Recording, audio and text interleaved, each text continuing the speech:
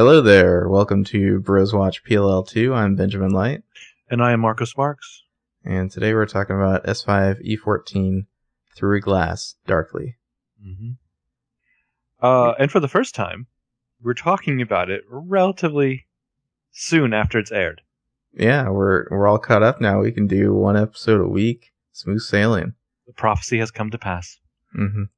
I suppose there's a chance some people might be listening to the podcast for the first time since we're caught up and all. Obviously, it's a podcast where we talk about PLL. Mm-hmm. We go kind of overly in depth, detail wise, kind of recapping the episode.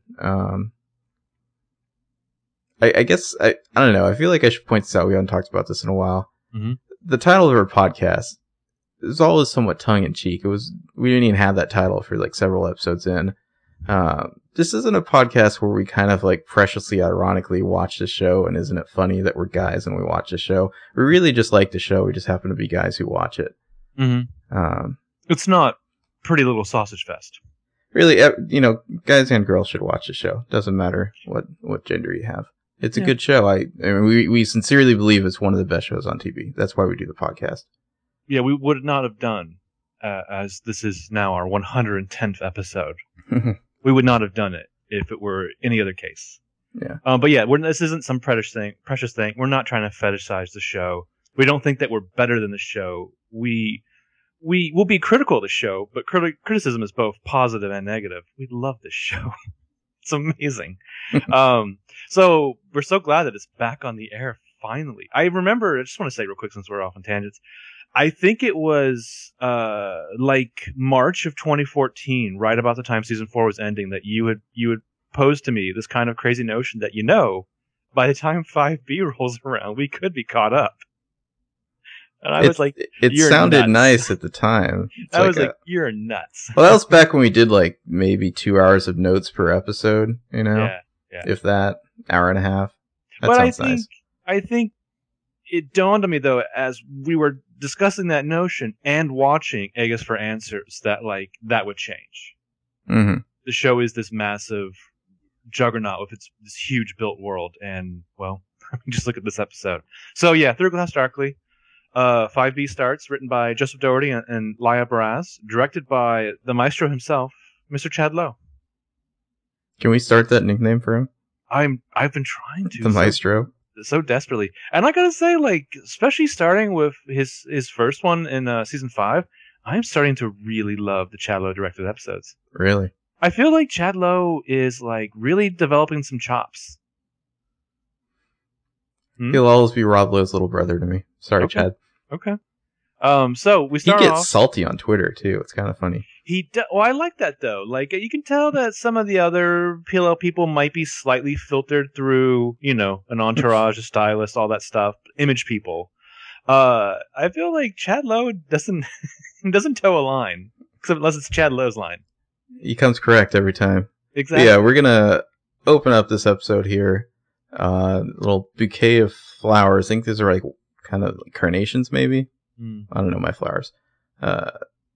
Detective Tanner is smelling them. Lieutenant Tanner, yeah. And we kind of pan over and we see she's in front of the church. Beautiful shot. Mona's funeral. There's a big framed photo of her. It's funny, I'm pretty sure the framed photo of her is from what she was wearing in 507. Nice. I don't know if you remember, that was the episode where she was watching Jenna's destroyed house while Emily came up behind her. Don't call me an amateur. Yeah, it's that's the photo they use. It's her in that costume. But anyway, the church doors open and some pallbearers come out carrying the white casket. 3 months later, title card. Yeah, the pallbearers are all dressed in correct funeral attire. Everyone's wearing leis though to honor Janelle Parrish's not Polynesian heritage, but the fact that she is from Hawaii. So I guess they wrote that into her character for her and her mom. I love it. There's a picture online someone put up where it's that shot of Tanner bent over smelling the flowers, and the caption is just why does everything in Rosewood smell like shit? So presumably it's... Hey, let me correct myself. I'm looking at a closer photo of closer picture of the photo here. That actually is not the same outfit. It's slightly different. So I guess she just has a lot that look the same. Kind of I think we started talking about it, and then somebody in our comments thing kind of went further from it, which is basically her fashion ended up being like a mixture of Hannah and Arya. Yeah, it's like splitting the difference between the two. So presumably it's like late March, which is about where season 2 ended the previous year. Which also ended with a body. So we see the mourners walking out, including our 4 PLLs in their new black dresses. Remember that joke from the game, the Fincher movie? Does Rose Kennedy own a black dress? That joke? Yeah, exactly. Well, they're pretty. I mean, Emily's is a little, I don't know, maybe slightly inappropriate. The rest of them, a little more buttoned down, I guess. I think we had that same conversation at Wilden's funeral, though. Emily's like, they're walking out, and she's like, they know that thing's empty, right? Like, Emily doesn't give a fuck about Mona, apparently. No. She, like, in the last episodes we did, like, when the episode Mona died, she's just like, Mona, this doesn't mean we're friends. Fuck you. Yeah. I don't know, not a big fan of Mona. And Spencer says it's a casket in, it still weighs a ton. And so they're walking down the church steps to the sidewalk. By the way, behind the casket, behind the PLLs, we see that Toby, Ezra, and Mikey are walking out. Mikey Montgomery, Mr. Michelangelo Montgomery. I'm sure Ezra is just like, look, Toby, our Christmas orgy was a huge success. I don't know why you're dragging your feet and rescheduling a follow-up. Especially now that your leg is healed and you can actually drag your feet. You know what I mean? And Mikey's just like, what the fuck are you guys talking about? Why am I not surprised? So Hannah says, Mona's mom put keepsakes in the casket, stuffed animals, photo albums, her old retainer, and Emily just like sneers. Well, I'm wondering, like, all potential future clues. I mean, what are the clues? Kind of like the stuff that was albums. in, like, I'm using air quotes, Allison's dug up casket, you know, from season 3. So you're saying they're gonna find Mona's old retainer somewhere? It's gonna incriminate them. So we see the caskets like being loaded into hers. And Spencer says, you know, it's called a cenotaph. They have them for soldiers whose bodies are never found. And, you know, Hannah says basically like never say never. And Emily points out, hey, it's been 3 months. There's no body. There's no murder weapon. And Arya's like, and no arrest. And Spencer's like, well, present company excluded. God, Arya, you're so insensitive. Yeah. All this makes me think that Mona's still alive. Like, yes, we saw the body, but like they're really stressing like no body, you know? Well, I have a new theory about that. I have a lot of, like, this is going to be fun, though, guys, because we're going to have theories now. I have, like, 5 different theories for who A is in this episode. I feel like the way I watch a show is I assume that, like, anyone could be A, and I just, like, the fun is not in, like, solely focusing on that narrative, but just, like, can I hand wave a motive for whoever to be A, you know? Yeah, exactly. But this is going to be fun, though, because it's not like we're no watching the show. Yeah, we're not watching the show and then like having to keep our mouth shut about certain things and walking certain lines. We're going to throw out theories. We could be wrong. We're probably going to be wrong constantly. And when we're wrong, we're going to be having even more fun being wrong. So yeah, Toby strolls up for just about now. And he's like, well, what does he say? Oh, first Spencer says, let's not forget I'm still an alleged murderer. Yeah. And then Toby says, hey, don't lose faith, okay? That letter Bethany sent Allie can still make a difference. Nice. And Spencer's like, no, not if Holbrook has anything to say about it. We should have told Tanner about him and Allie months ago. And Toby basically says that Tanner won't believe it coming from Spencer or anyone else. She's going to have to figure it out on her own. Didn't you want Spencer to be like, why are you challenging me on this? Well, it's like, he's just like, she's going to have to figure it out on her own. It's like, everybody got that? Okay, so that's why they never told Tanner, is they were just like, she won't believe us. Besides Spencer. Which is probably true, but... Plus, there's, you know, Spencer has to realize there's still plenty of life, love, and beauty in the world. Which, it's late March. Subscribes to the theory that, like, obviously telling the cops gets them nowhere. Why bother telling them about this? Yeah, true. But it's late March, though, so I'm assuming that Toby's photo book has already come out. So Toby's going to go get the car, and Spencer says, okay. I'm kind of curious, like, what car is Toby driving now? Is it his truck? Did they fix it? Does he get to drive, like, a patrol car around? Is he going to give his girlfriend... Yeah, does he have a new car? Maybe Toby will have a new car in this new house season. Can you just imagine Toby driving his, like, murder suspect number 1 girlfriend around in his police cruiser? But, BTW, have we mentioned that Ezra and Mikey are totally broing down on the other side of the hearse there, and we have no idea what they're saying? I'll have some thoughts about Ezra and Mikey later in the episode. Oh, but yeah, Different man of the cloth here. I mean, I know there's no need to bring in the actor who plays Pastor Ted to be a background artist, but still, it makes you wonder what with Sean's dad and Pastor Ted, like how many holy men are working in this one church town? I could say something that's a spoiler, but I won't. So we cut over to kind of the park area in the town square, and we see Allie's walking up. Allie is in a pink and white floral print dress. No black. Is it me, or is it like her dress is pretty much matching what like the girls are wearing their leis? I mean, yeah, it's the same pink and white as the and it's floral print. Like it looks like it matches, and yet it's not black. Maybe this is Allie's own weird way of like honoring Mona, but I don't think anyone else is really taking it that way. And it's just kind of ice cold. The liars all had this look on their face like, bitch, are you for real? And Artie's like, what the hell is she doing here? And Spencer says, showing up to your victim's funeral. Classy. It is classy. So Hannah tells them, they have to get Allison out of here. So, well, because we can see Allie head over towards Mrs. Vanderwaal there. So, yeah, Allison walks up to Mona's mom, who's like standing behind the open end of the casket, or the open end of the hearse the casket's being loaded in.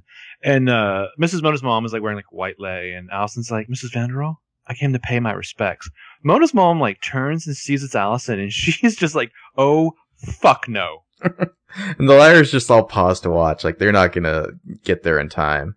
And Mrs. V just slaps the shit. Allie says, to tell you one more time, I came to pay my respects, to tell you one more time, that had nothing to do with your daughters. And then Mrs. V just like slaps the shit out of her. Mm-hmm.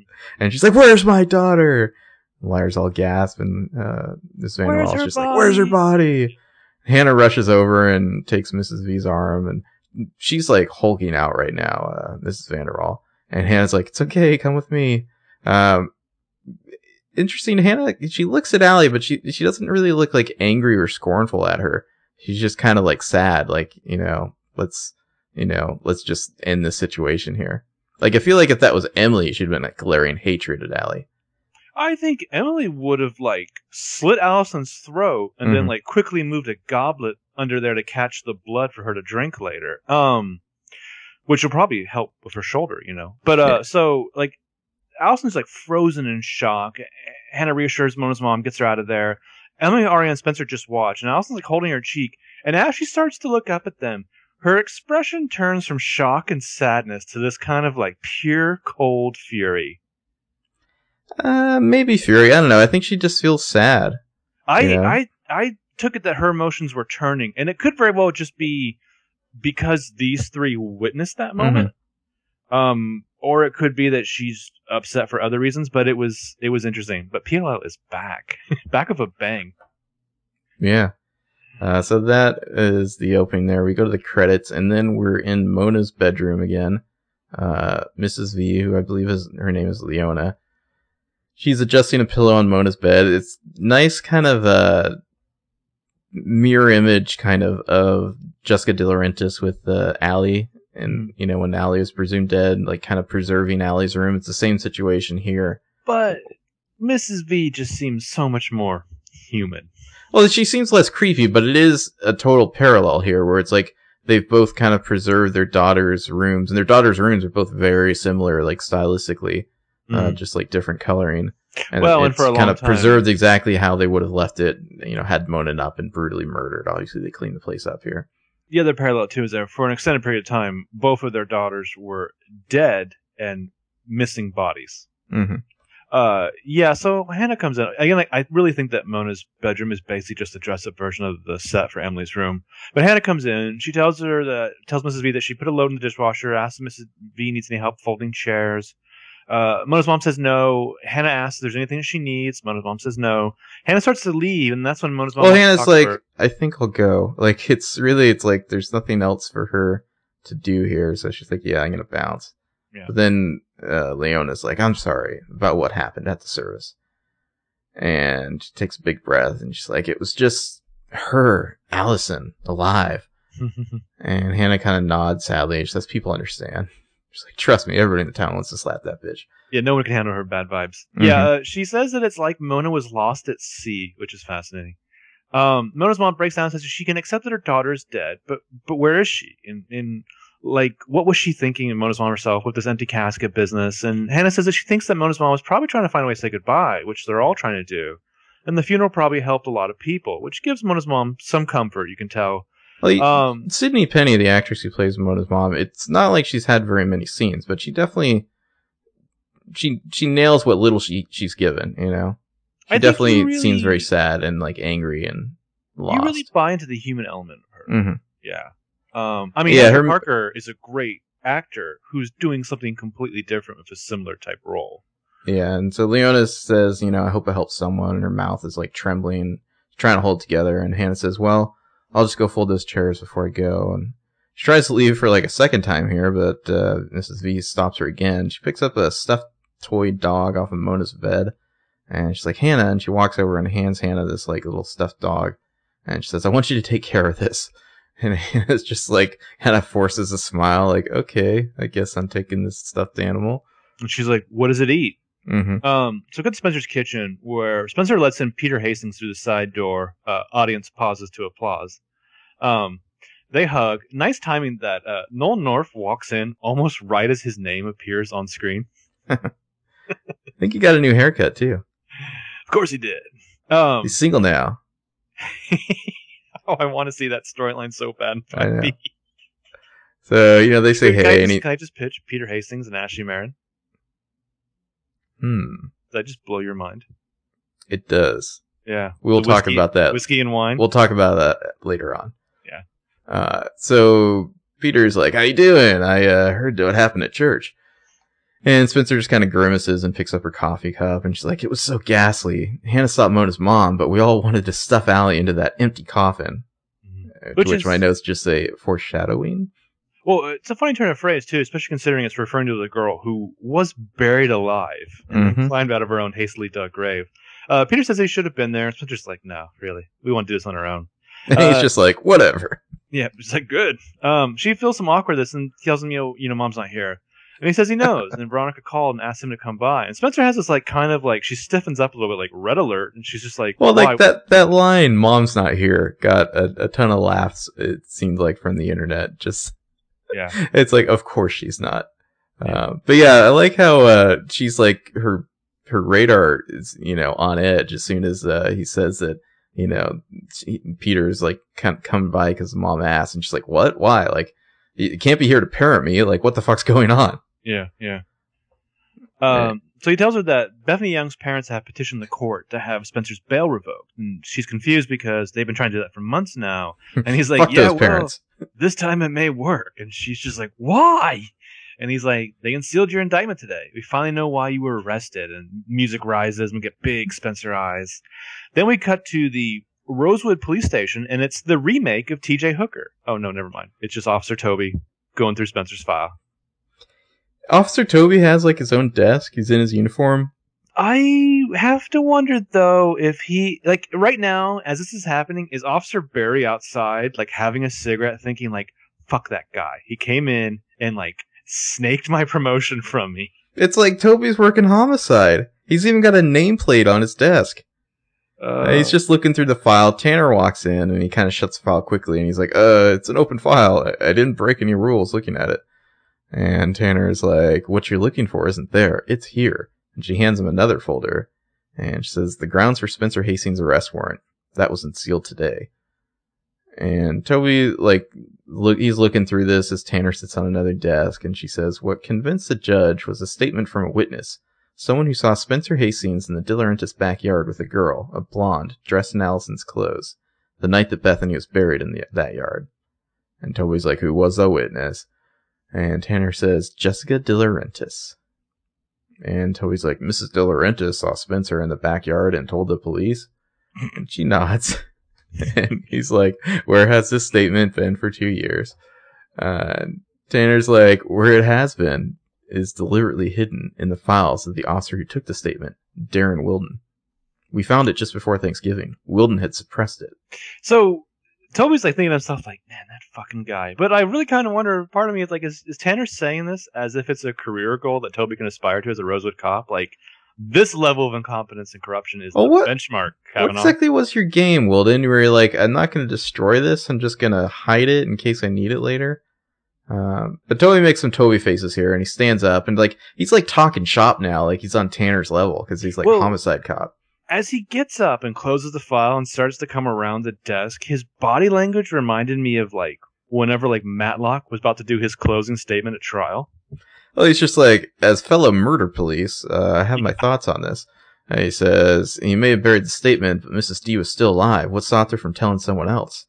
And Tanner shrugs, like, way too innocently. Like, I feel like she's playing Toby here. Oh, she's got her casual, curious ignorance routine going on him. She's Like, got her there's- Columbo routine going on him. There's no way she would be like, oh, new cop on the force who happens to be dating the murder suspect. Here's some information for you. Yeah, yeah. Which kind of makes me wonder, like, do Tanner and Holbrook, do they maybe have, like, competing theories on the killer? Oh, And they're kind of without a doubt. like leaking info just to see how the liars react and what they do. Yeah, yeah. I feel like they're like playing a game amongst themselves. whoever they can't like leak the info to, they sleep with. Mm-hmm. So Tanner's, they're talking about why didn't Mrs. D tell someone? Tanner's like, why do you think she didn't? And Toby's like, Wilden was crooked. He told somebody about that statement, someone who'd want it to go away, and they paid him to keep Mrs. De Laurentiis quiet. And it's like, hey, Toby, way to point the cops right at Spencer's parents, Yeah, you ass. I'm watching this and I'm thinking like, well, it's got to be Peter Hastings. And then I'm thinking, hey, Toby, shut the fuck up. And Tanner stands up, like she's intrigued by this halfwit, and she's like, how do you suppose he could do that? And Toby says, Bethany is a patient at Radley, Mrs. D was on the board, she had an affair with Bethany's father, that's probably where they met. And it's like, is that all knowledge that they would have, I guess? I guess Tanner would have gotten those records from Radley. Yeah. Like, how much...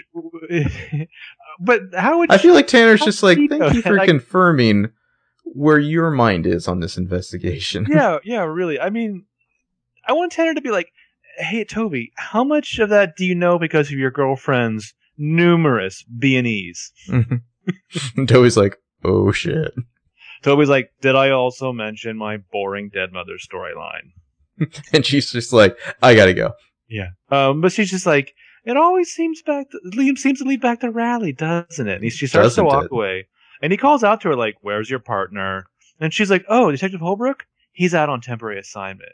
He's out slaying all that young puss, that young Rosewood puss. And Toby's just like, huh.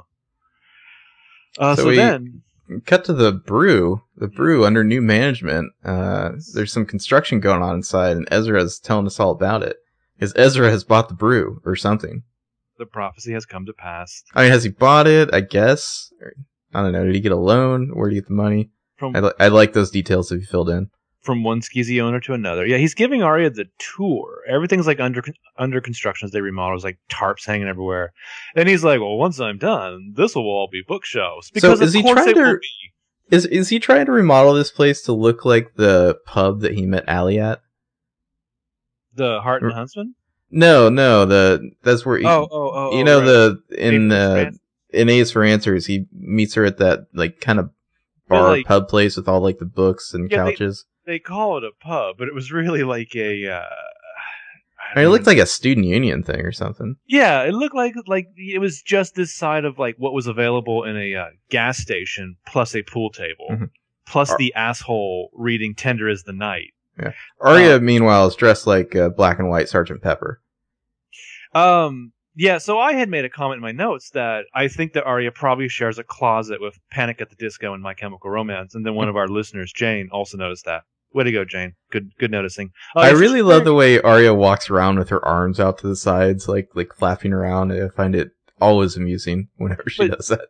For anyone who's like, here's what we mean here. She's wearing a black skirt that looks like something like a ballerina would wear. A white like t-shirt with like a floral print on it, and over that, a white marching band uniform jacket. With the like black cording on it. Yeah.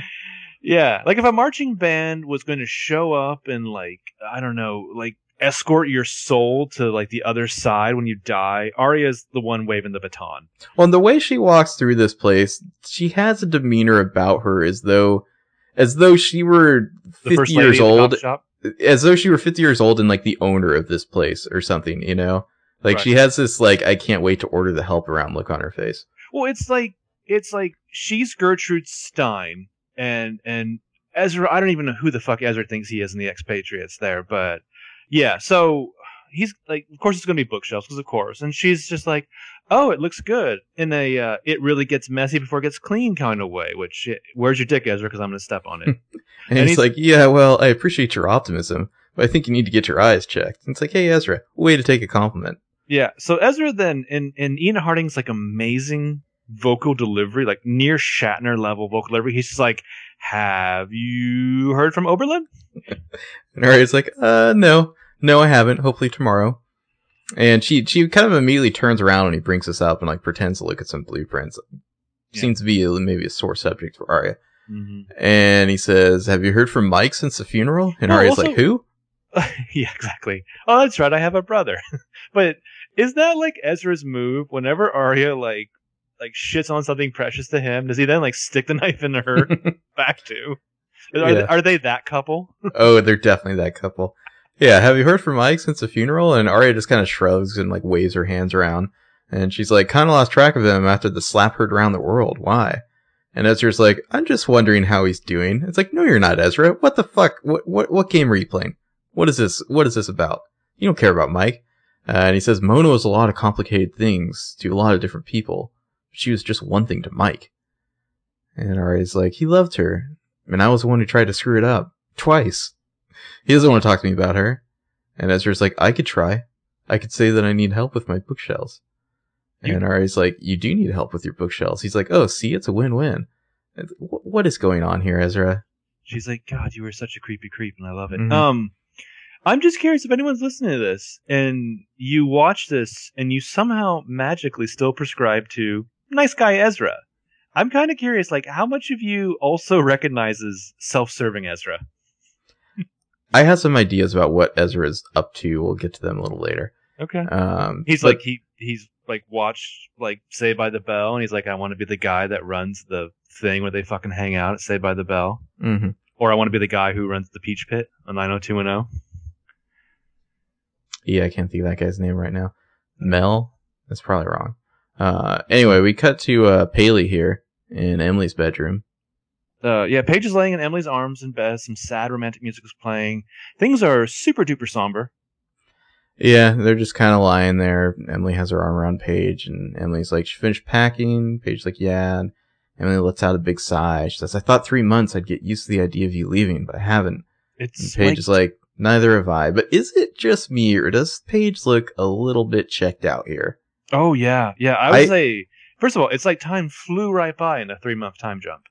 But, I've very intentionally not read Heather Hogan or the After Ellen recaps yet, because I'm sure they have very different perspectives on this, but what I'm getting in this episode from Paige is that mentally, she's already gone. I think we'll talk about this more after as we get towards the end of the episode. But yeah, this I'm going to say though, I don't know. People are going to hate this. This is my favorite Paige episode. Really? This is I think it's the culmination of everything where Paige should be going, both with her character and geographically. But it's also, I think, Lindsay Shaw's best performance in the entire show. I think she really nails it here in this whole episode. But you're right. She seems so checked out.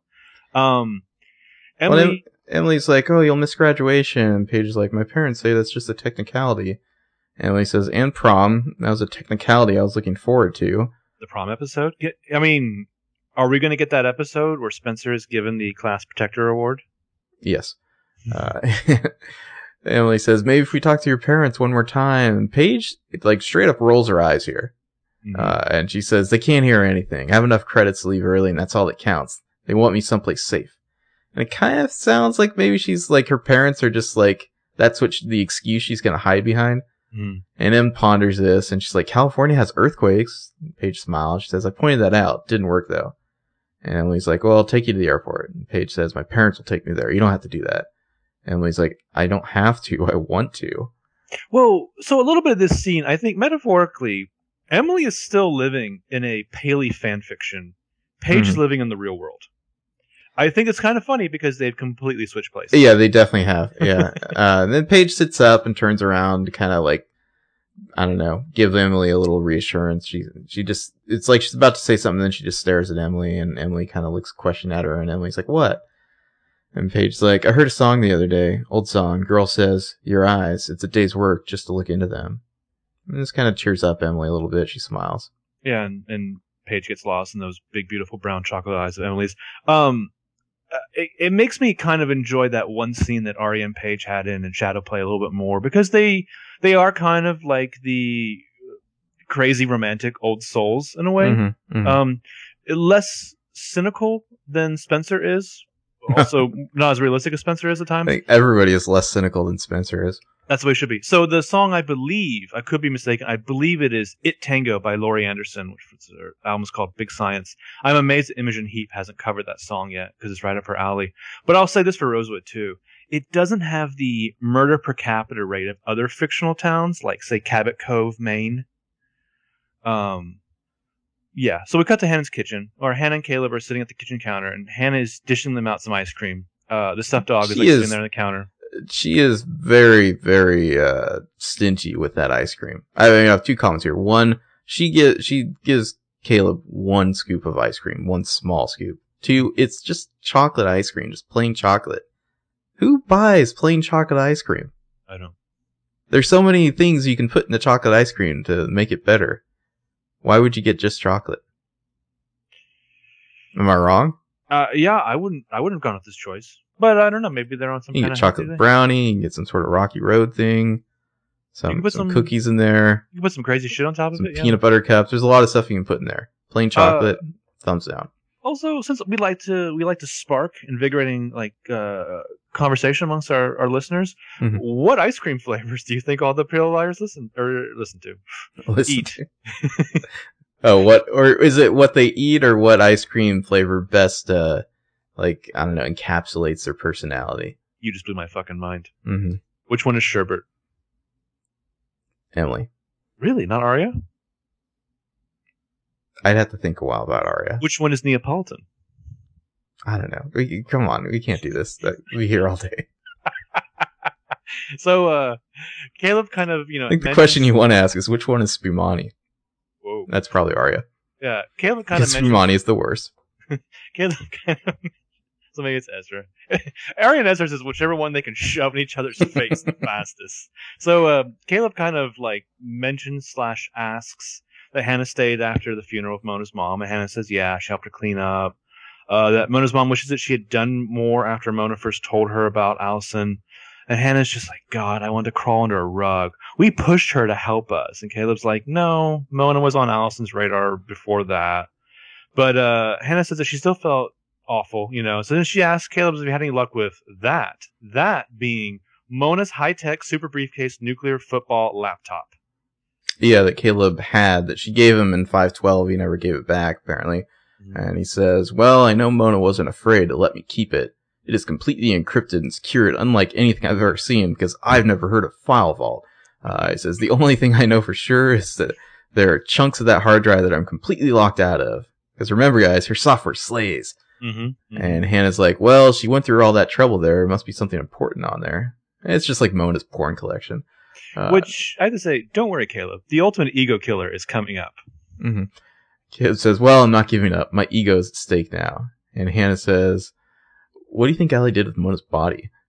And Caleb's like, Allie's the only one with that information. It's like, yeah, or, A. Yeah. And Caleb's like, and I don't see her making that public knowledge. Hannah says, well, maybe there's someone else who knows. There's somebody that could find out. And Caleb's like, who? And Hannah hesitates here because she's leery of bringing up a touchy subject around Caleb. And she says, Mrs. Grunwald. And that hits Caleb where he lives. Mm. He's got no appetite for his ice cream now. He literally picks up the cup and takes it to the sink. Yeah. And he's just like, not a good idea. He says it all emotional, Mm-hmm, mm-hmm. He's back from Nam. Mm-hmm. She's trying to take him right back to the war. And it's like, she's a psychic, a real psychic. She's not some card flipper at a carnival. She has a real gift, and we both know it.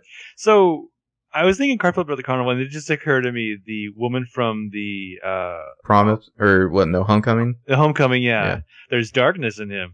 Possibly even violence. Yeah, it's like sometime during this 3-month break, Hannah's binge watched all of Ravenswood.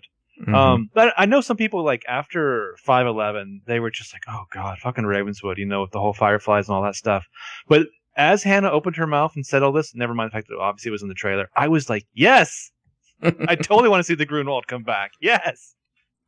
Yeah, and Caleb's just like, you can't mess around with that stuff. Believe me. He's like, trust me, Hannah, that stuff got my show canceled. Yeah. Also, I'm hand acting. And Hannah says, well, then who else do we ask? She saved Allie when Mrs. D planted her. Yes. Love that Which line. is just a wonderful way to describe that, Hannah. Hannah-isms. Hannah says she knows all of us, and she seems to like us in some disturbing, creepy sort of way. Mm-hmm. And Caleb's like, it's not like LoJack, okay? You can't just call her up and ask, where's the body? Even if she could tell you, how are you going to explain it to Mrs. Vanderwall where you got the information? Or the police? Hannah face. Well, and Hannah, she was, kind of hopeful for a moment, but now she's sad again. Yeah. And he's like, Hannah, I know how you feel about Mona's mom, but calling the Grunwald is not going to help anybody. More Hannah Least face. of all, our ratings. Yeah. Well, it's funny the titles they give to these characters to strip something away from them, The Grunwald. and the Jenna thing, to Mhm. denote how scary they are, but somehow dehumanize them at the same time. So meanwhile, Main Street Rosewood, it's night. Arya's sitting on a park bench. She is nervously. We can see the diva dish. It's still there. Yeah, she's nervously opening up a tiny envelope from Oberlin College of Arts and Sciences. Yeah. Pro tip, Arya: if it's a small envelope, that is not an acceptance letter. Yeah, it's a rejection. And Arya's like, "What the fuck?" Also, don't go there, Arya. Oberlin, fucking go to a real college, someplace that'll actually challenge you. Oberlin would be the worst possible college for Arya to go to. You think she should go to Brown? Don't go to some tiny liberal arts college that's just gonna blow sunshine up your ass. You're already Arya. You don't need to go to college to be more Arya. That's all I'm saying. Whoa.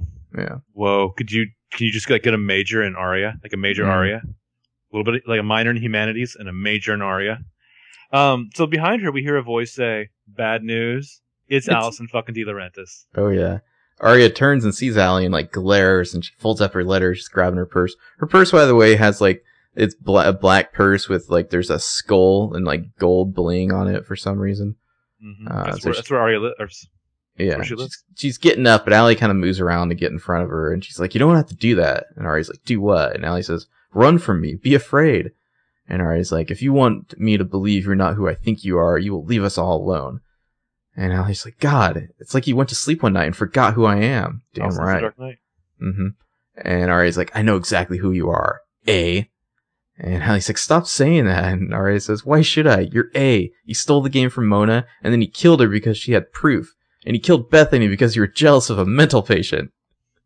That's how crazy you are." In your fucking face, Allie. Well, it's Spot calling the kettle black. Midnight black.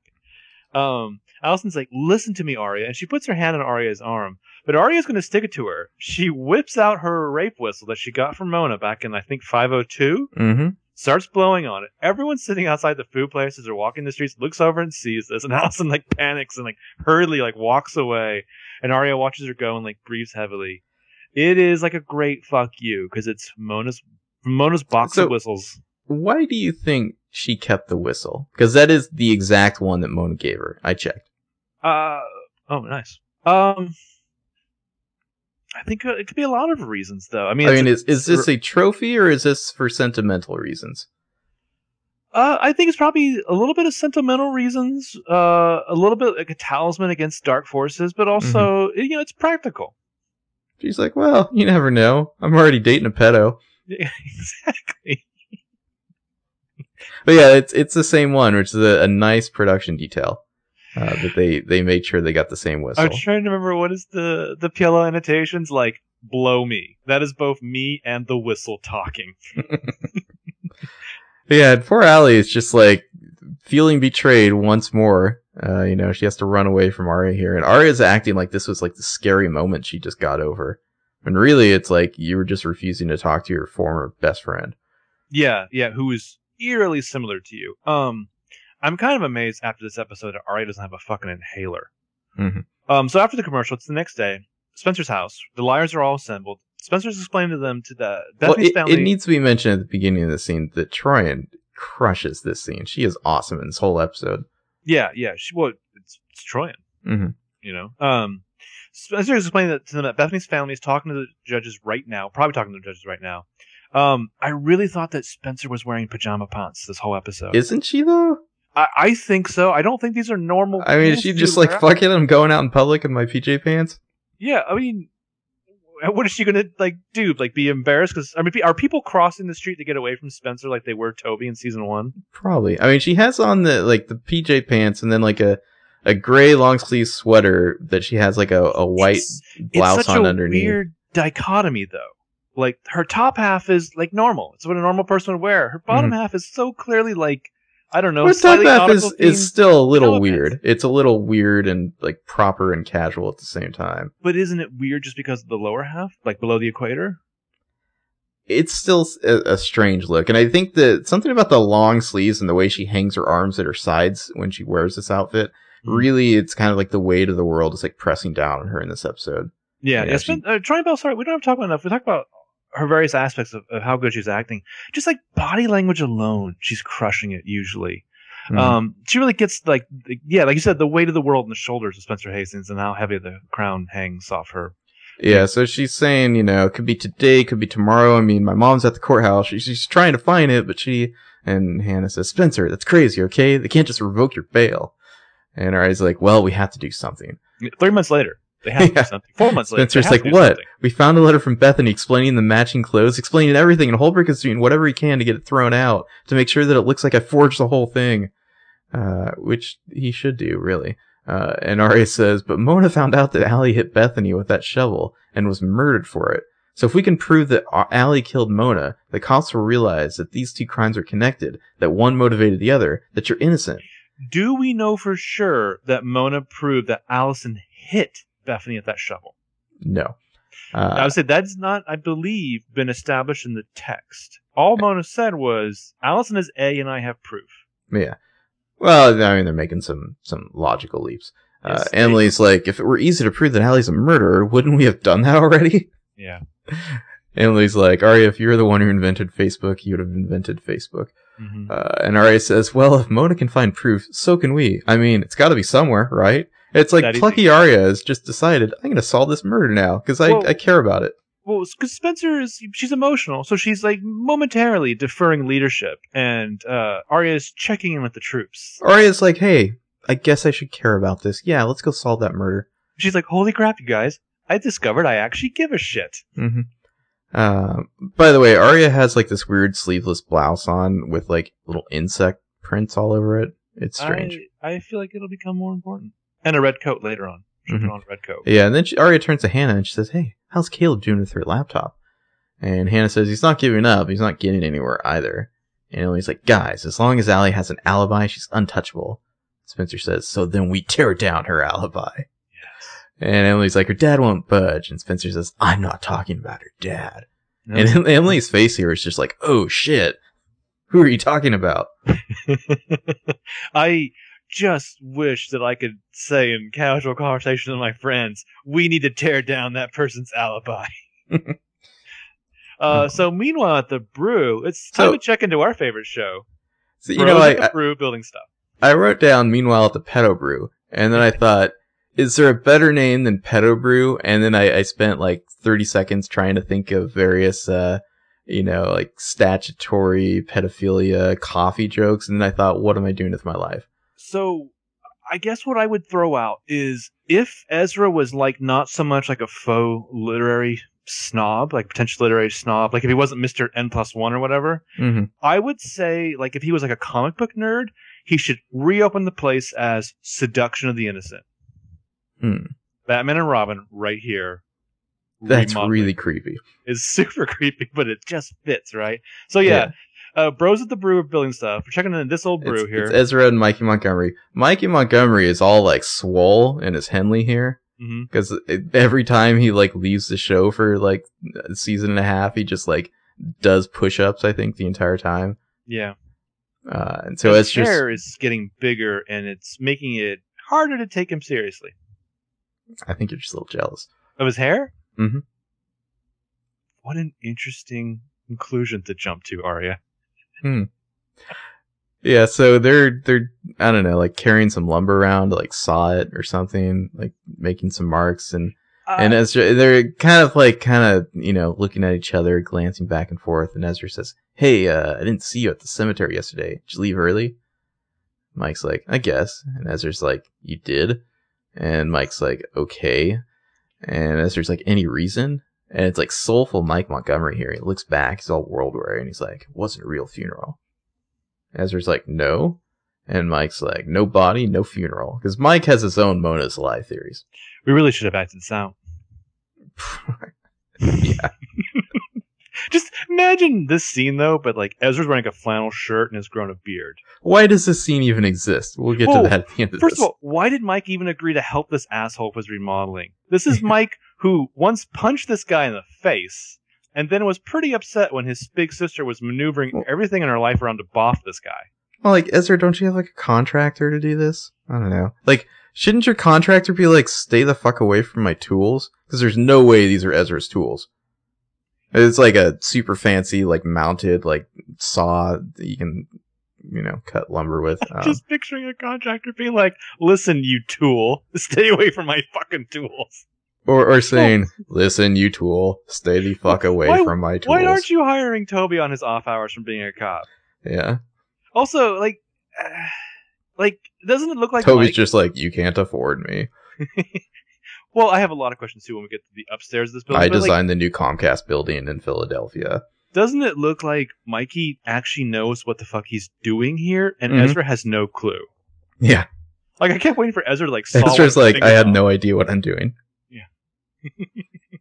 So Ezra's like, "No body, no funeral." Ezra says, "Doesn't that make you upset?" I'm trying to get a sense of how this all makes you feel. And Mike's like, "You look that up? Did you look up how to talk to me online or something?" I feel like I don't want to talk to you about my dead girlfriend, you ass. Well, Ezra's like, "No, but I suddenly wish that I had looked that up online. Yeah, That is smart. A good idea." And he's like, "I just wasn't sure you thought she was actually gone." And it's like, what are you playing at, Ezra? Do you think she's still alive? Are you writing another book? And Mike says, "No one loses that much blood unless to tell the story. Unless they were saving up blood just for that occasion." Yeah. And Ezra's like, "You aren't acting like you lost someone." Like, I really think Ezra thinks Mona's still alive. I think that's what's happening here. He's like trying to get a read on Mike. It could be. I took it more as Ezra is probably, and I think it's interesting because no spoiler, but this kind of goes to something Arya says later in the episode. I think Ezra is like suddenly very worried about whatever Mona might have told Mike. I can see that. And I cannot help but look at Ezra now, and I think it supports someone in the text that everything he does is some kind of self-serving gesture. Oh, it's like some kind of like he has to protect his ass. And let's face it, he's done a lot of shit that could affect his ass and needs protection. But yeah, Mr. Joe Cool's upset, and he's just like, "Well, how would you like me to act? You want me to cry my eyes out, bang my fist on the wall? She's gone. That's it. People leave, people die. That's the only sure thing in this world." Which, it's like, seriously, fuck off, Ezra. Well, honestly, though, Mike should be working for the Rosewood Tourism Board. He's just writing slogans that you could put on billboards. Mike, people leave, people die. It's the only sure thing there is in this world. Rosewood. And then underneath it's like, "Fuck Stars Hollow. Come to Rosewood." Yeah, Mike just kind of gives Ezra a glare that basically says, "This conversation's over," and then he goes back to working with his hands. I wonder, like, did Toby give Mike some lessons? Like, is Toby too good for this stuff now as a cop? Yeah, I don't know. And who owns the building? Did Toby have his agreement about the loft with Baker Bozak? Where does Toby live now? I have so many questions. I'm sorry. Oh, and also, where does Ezra live? We'll get to that in a bit. Ezra here, he just has this look after Mike basically tells him to fuck off. He's just like, okay. Fair enough. Yeah, so we got to... You want a smoothie? Cut to the gravesite of Mona Vanderwaal. It's in the mausoleum, the same place that, quote unquote, Allie was buried. It was I was going to Bethany say, Young. Is this not the exact same spot where Allison was? It is not. I checked. Okay, so Mona's epitaph is, "The last of your kisses was ever the sweetest," which is from a letter from John Keats to Fanny Braun. Yeah, Mona is taking the former gravesite of one Ryan Willis. I looked. That's who was buried in this previously. What happened? Sorry, Ryan. Yeah. took your body out, threw it away, and put Mona's corpse in there, or not corpse, coffin in there instead.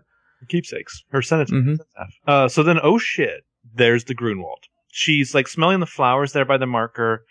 We see Hannah's there, and white roses. Yeah, she thanks the Grunwald for coming.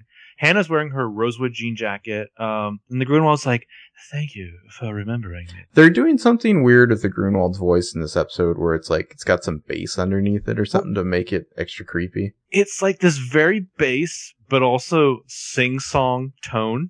Mm-hmm.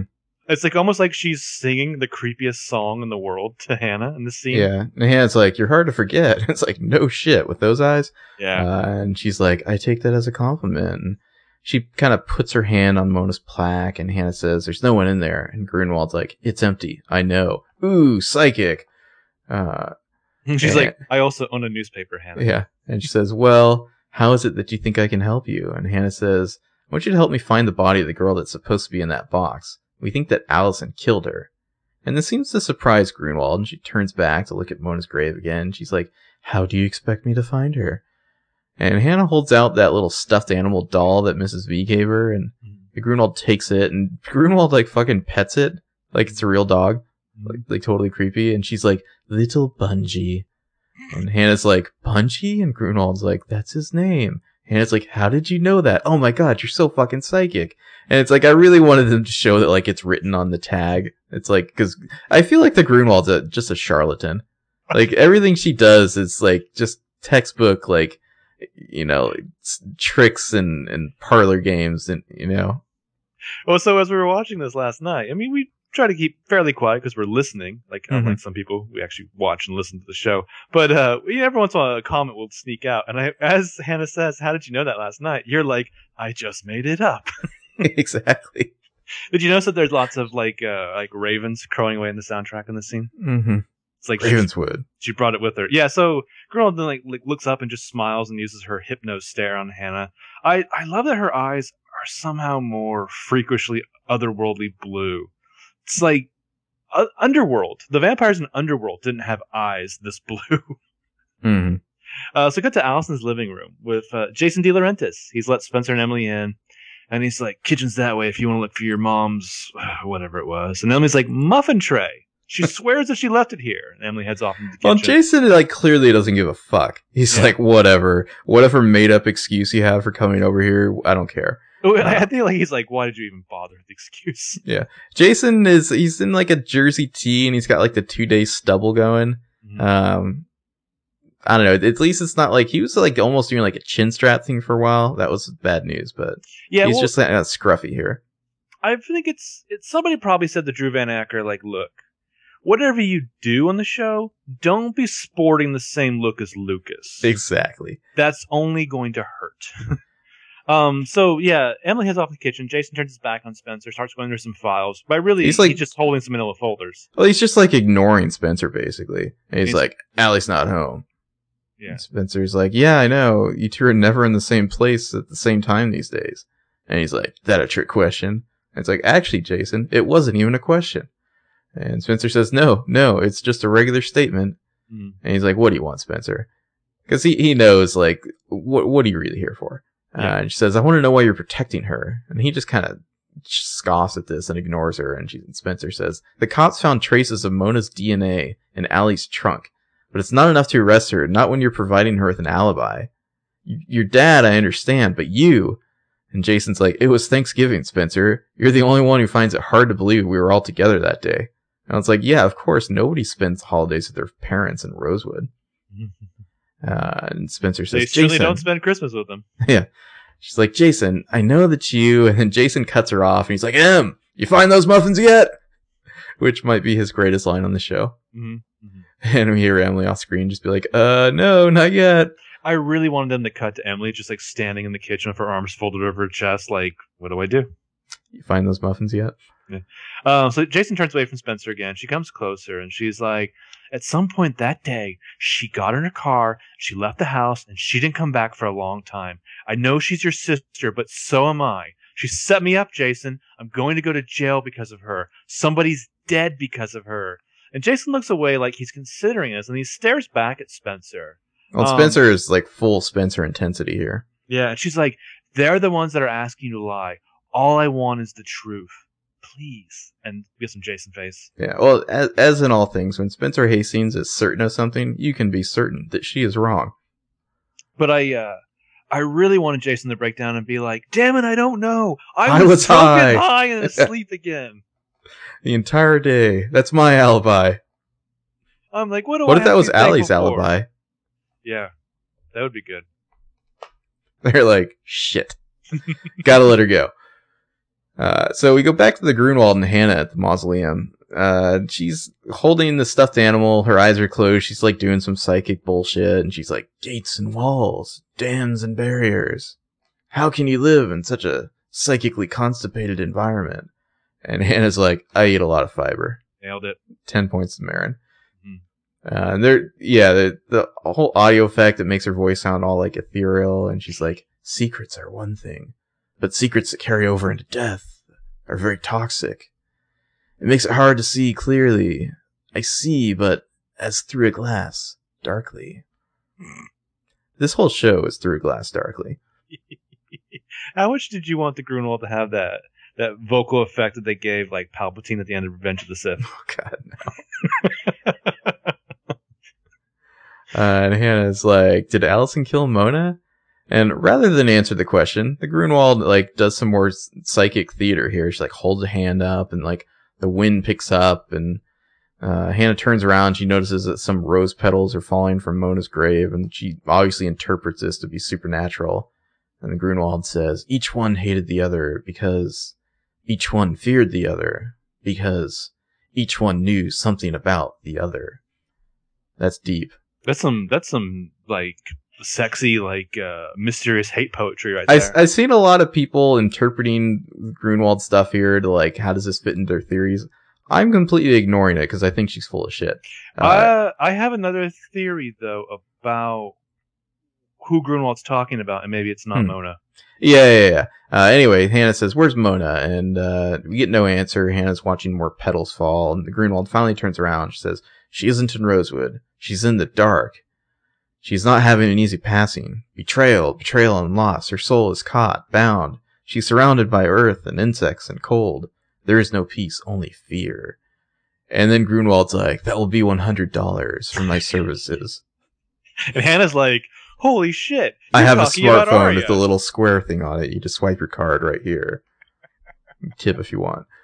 You made a joke a minute ago, but like, I feel like the thing that's resonated a lot through PLL fandom, at least as our corner of it, is like which Harry Potter house did the characters fall in? Mm-hmm.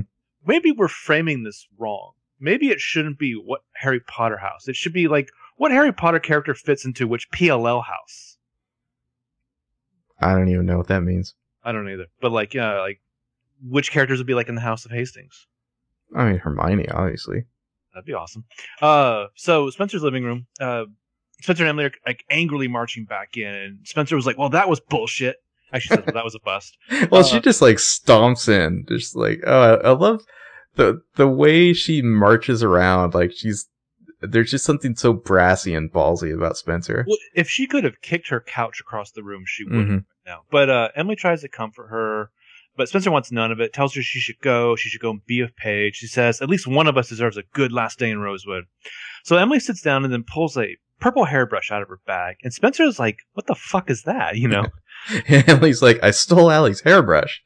And Spencer's like, why the fuck would you do that? Did you hit your head? And Emily's like, let's just say the cops were to do another sweep of Mona's house. Sure, Allie has an alibi, but how strong can it be when Allie's DNA is found at the crime scene? And Spencer's just like, Emily, no. First of all, you can't just tell the cops to go back and look again. And second of all, creating false evidence is an actual crime. And Emily says, Spencer, you're being charged with actual murder. Actual bad girls. Oh, yeah. Somewhere, Caleb and Toby, I think they just like kind of twitched. Mm-hmm. Somebody walked over their grave. They both thought to themselves, I think it moved. Mm-hmm. So in Allison's living room, we look at a photo of the DeLaurentis family on the ski vacation. Totally badly photoshopped photo of the De Laurentiis family with like young Jason with like his huge helmet that he has on for some reason. The only person in the family who doesn't look photoshopped is the guy who is clearly not Ken De Laurentiis. Yeah, so I think it was a pretty little podcaster said it was just a stock photo and they didn't bother photoshopping the Ken person. Yeah. If that's true, that's amazing that they're just like, fuck it. I could not hope to have once looked like that. I mean, this guy, he looks like extreme cool. sports bro who's like getting towards middle ages now, but he's still kind of extreme. He still has like his frosted tips. Yeah. I'm sure that I mean, if that's supposed to be Kenneth, like, what if that actually was Kenneth? Like, that's what he looked like 20 years ago. He's put on some fucking city miles then. Yeah. Drinking at that cantina with Obi-Wan. Yeah, I feel like this Silver Fox is who Ken thinks he is. Mm-hmm. So Jason's like looking through this like stack of family photos. There's another one of that young blonde girl who's supposed to be young Allison. You see her photo, a giant photo from the piano. She's not the same little girl from the Christmas episode because these photos are taken. I think this is probably Sasha Petersa. I'm just guessing. Could be. Probably using actual young photos of them. Could be, but I think we've seen this little girl before, prior to the Christmas episode. So Allison walks in and sees Jason. She's like, "What are you doing here?" He says that he came by to get some files from the office, and they were up in the closet of all of Dad's family photos. And he's like, "Did you know that you have 3 full baby albums?" LOL. Guess how many I have. Triplet theory. Yeah, except fuck the twins. It's all about triplets now. Then he hands her the ski. Allie's just like, "Sorry, bitch. It ain't my fault I'm the cute one." Yeah. He hands her the ski vacation photo and says, "Remember this?" And Allison looks at it and smiles and said it was a good day. And Jason's just like, "No, it wasn't. Dad forgot his wallet. We were fighting the whole time. It took 8 shots before we finally got one of us all smiling." And Allison's like surprised by this and sets the photo down. And she's like, "I guess I remember differently." And he's like, "You always had a knack for that, remembering things differently. You and Dad. I wish I had that. I really do." And it's like just now she's realized she cannot rely on Jason anymore. Yeah, doesn't care for his tone. And this is great because it not only feeds the twin theory stuff here with like the multiple photo albums, the Allie not remembering something she should remember. Mm-hmm. There's that aspect, but then there's also the maybe Allie, we've seen the way she like twists reality and like remembers it differently than it really happened. Mm-hmm. And so she was doing it even back then. It's like this bad day where like they're probably arguing the whole time. She seemingly twisted it into like a happy day. Well, it's all about perception too. Mm-hmm. Misremembering something is not necessarily lying about it, but it also can be. Yeah, I mean, also Jason could have just remembered it differently, maybe because like he was getting the brunt of the arguing, or understood that it was happening. He was the older one. Well, and to get his perspective more, he looks at another photo of another guy who's clearly not young Ken De Laurentiis, holding a smiling baby in the air, and he says, "You had him wrapped around your finger from day one." And Allison's just like, "Spencer talked to you, didn't she?" And he's like, "Yeah, she did. And Emily. And they're right, Allie. You went somewhere Thanksgiving Day, and you came back and barely said a word. Where did you go, Allie? Really?" And she has like this steely gaze going, and she's like, "I'm being framed, Jason," which actually Spencer is. Allison says, "Spencer, Emily, Aria, Hannah, they're all working together. They wish I had never came home, and now they want me gone." Basically true. Yeah, it's all very true. She's like, "You have to believe me. I did not kill Mona." He just kind of stares at her and ponders this. I believe you, Allie. Well, there you go. You can testify on her behalf. Yeah. It's sad because like that's totally true. She's like, yeah, they do wish he never came back and they want you gone. That is 100% correct. Unfortunately, Allie. Yeah. So Caleb's apartment. Aria walks in with coffee. Caleb's new apartment. Yeah. We got to talk about this place. Oh, we're gonna spend the next 20 minutes talking about this place. I'm 85% sure that this is Ezra's old apartment set redressed. I could be wrong. I'm waiting to see if we're going to see Ezra's place again or suddenly Ezra's going to live somewhere else. Like, what if Ezra lives in Toby's loft now? just picture. Rewind 3 months. Mm-hmm. Mind you, Toby and Ezra have both attended the same Christmas orgy, the Yuletide orgy. But Ezra's like, "Toby, I bought the building with the brew. I'm going to be the new guy, the new skis who runs the brew. How do I put this delicately? Get the fuck out." Exactly. Also, just, our favorite theory that Hannah and Arya are the same person. This all fits right in there with, like, Hannah was accosted by a skeezy guy who ran the brew. Now Arya's boyfriend runs the brew. Yeah, yeah. But could it be the same set? Yes. Is it the same apartment? No, I don't think so. The doors. No, not the literal apartment. I was wondering though, is this like could he be like the next door neighbor of Ezra though? Which would be amazing. Well, you can see it's kind of drab white walls, but in the background you can see somebody's been like doing some like kind of like paint tests on the walls. There's a bunch of black paint and then like red over it. A colors, interestingly enough. Yeah. Like, is Caleb planning on painting this place like all black and red? Caleb's like, the only downside of this apartment is the toilet doesn't work. So I just poop in a bag and throw it out the window. Toby showed me how. So Arya walks in. We spent 20 minutes in one episode talking about that. That's not enough time. Arya walks in. She has brought coffee and pastry, probably because she thought she's going to Fitz's place. Yeah. And so Caleb's playing like some awful like speed metal here. Like he's A. Yeah, he hurries over to like shut it off. There's all he hasn't even unpacked yet. There's all these boxes and shit in here. There's some ginormous fucking speakers there. Yeah, he's seriously got some like murdered out audio equipment here. Is he just like an asshole about like his like sound quality? Probably, yeah. And Arya's like, "Oh, it must be nice to have your own place." And he says, "It's my mom's name on the lease. She's helped me out for a while." So it's like, everybody got that?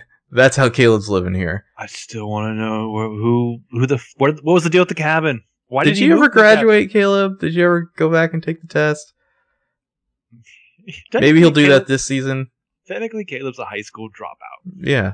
Going places. His rich mom is like, yeah, whatever, I'll just pay for you to get an apartment, maybe $1,000 a month, walking around money. You'll be fine. Meanwhile, my conscience is clear. I really wanted Arya to go like set her coffee cup like on one of the speakers and like Caleb yell at her to use a coaster. And she's like, Caleb, there's no coffee in this, obviously.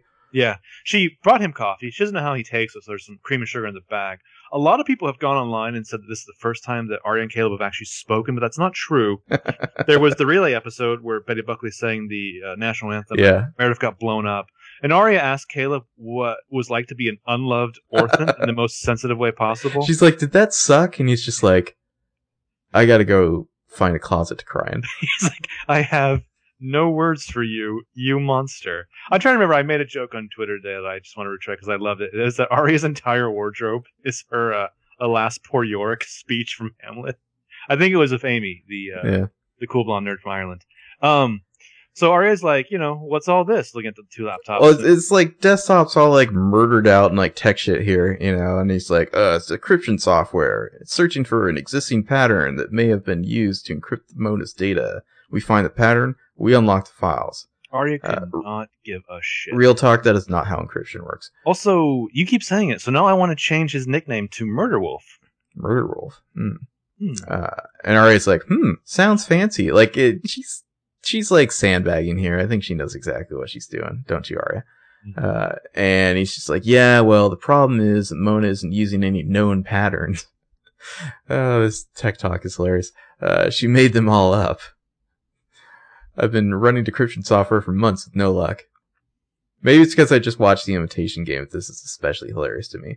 Mm. And Arya says, so does all this hacking stuff, does it like work on websites too? And he's like, get the fuck out. Smooth, Arya. Well, yeah, you're right. Arya cannot be this stupid. Mm-hmm. I think he's puffing it up a little bit because obviously Caleb's having some ego issues here. Mm-hmm. But she's trying to be as hands-off as possible because maybe she's coming looking for a favor. So he's like, you trying out for Anonymous or something? And she chuckles and says, well, no, of course not. And he's just like, Arya, your Sudoku prowess doesn't exactly qualify you to help out this kind of stuff. You know that. So why are you here? So jig is up. Well, this doesn't even seem to bother Arya at all. Like, I feel like normally she'd take offense at this. Yeah. She's like, I can't believe you're not buying into my facade. Arya's like, okay. So 3 months ago, I applied to 6 colleges, and I didn't get into Brown, which, that's fine. It was kind of a stretch. But I mean, Oberlin? I mean, I nailed that interview. And Caleb's like, so you want me to break in Oberlin's database and see why you got rejected? And Arya's like, yeah. I need to know if it was me or if it's A. A lot of people online are making fun of Arya, being like, oh, you can't sleep your way into Oberlin. You never go to school. That's why I didn't get in. But, like, don't go to Oberlin. That would be such a poor match for Arya. And so Caleb's like, all right, we'll take a seat. And he gets up and has Arya sit down in front of the computer. And Arya just kind of looks confused, but she sits, and Caleb does some like computer shit on Mona's laptop, and Arya's like, what am I supposed to do with all this? And Caleb says, give a man a fish. He only eats for a day. And Arya says, all right, Caleb, look, if you don't want to help me, and she turns to look at him, but he's like, dead serious face. So she nods. She's like, okay, teach me. It's like, don't do it, Caleb. You're just making society a more dangerous place. Well, I think his point though is that like he's not here to like run her errands for her. Is he really going to teach her how to hack the Oberlin website? Of course not. That's insane. Mm-hmm. But the fact that he's like letting her use like Mona's like super laptop is also insane for a lot of very reasons to. So is he having her use Mona's laptop just because there's just like a program you can run on it that's like hack this website? But I guess the difference in the dichotomy, because I remember we were talking in one of the last two episodes, I really wanted to know what the significant others think of the other significant others. Yeah. Hannah can go to Spencer, and Spencer can tell Toby to go escort Hannah to a dance at some church thing. I don't think Arya goes to Hannah, and then Hannah asks like Caleb to like help to do some hacking for Arya. Like Caleb only does that kind of stuff because he wants to. Well, I think Arya just goes directly to Caleb. I feel like she doesn't even ask for permission. Clearly. She's like, now wait a minute, which one's the spacebar again?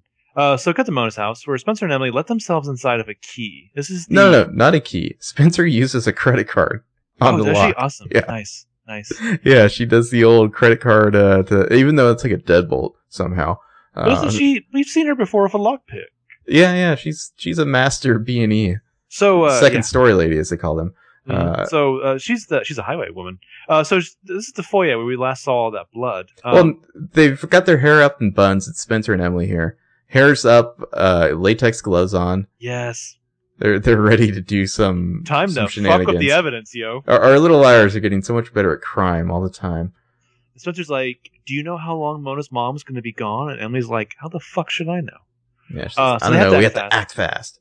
So Emily looks around gravely, and she's just like, the last time I was here. And Spencer's like, you were stepping over Mona's blood. Spencer's like, meanwhile, I was in jail, bitch. Move. Yeah.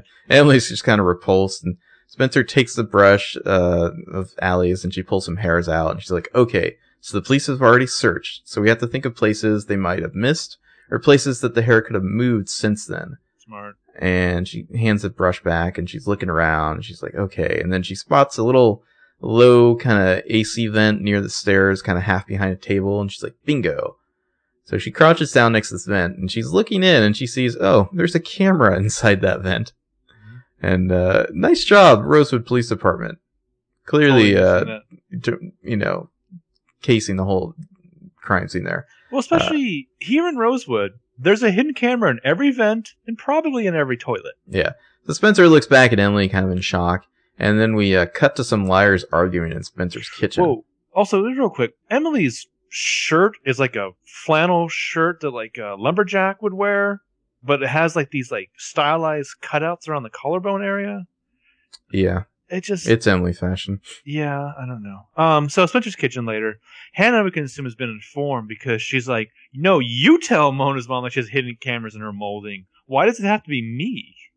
Emily's like, because she likes you. If you suggest the police should take another look, she'll listen. And Spencer's like, just tell her that Mona said something about cameras or whatever and how she was scared. And Hannah's like, what makes you sure it was, what makes you so sure it was Mona's camera? And Emily says, because if her mother knew it was there, she would have told the police. I wanted them to be like, you think it was Ezra's? Wait, am I the one thinking that? It was Ezra's, yeah. Right? They're like, Arya's not here. We can make fun of him.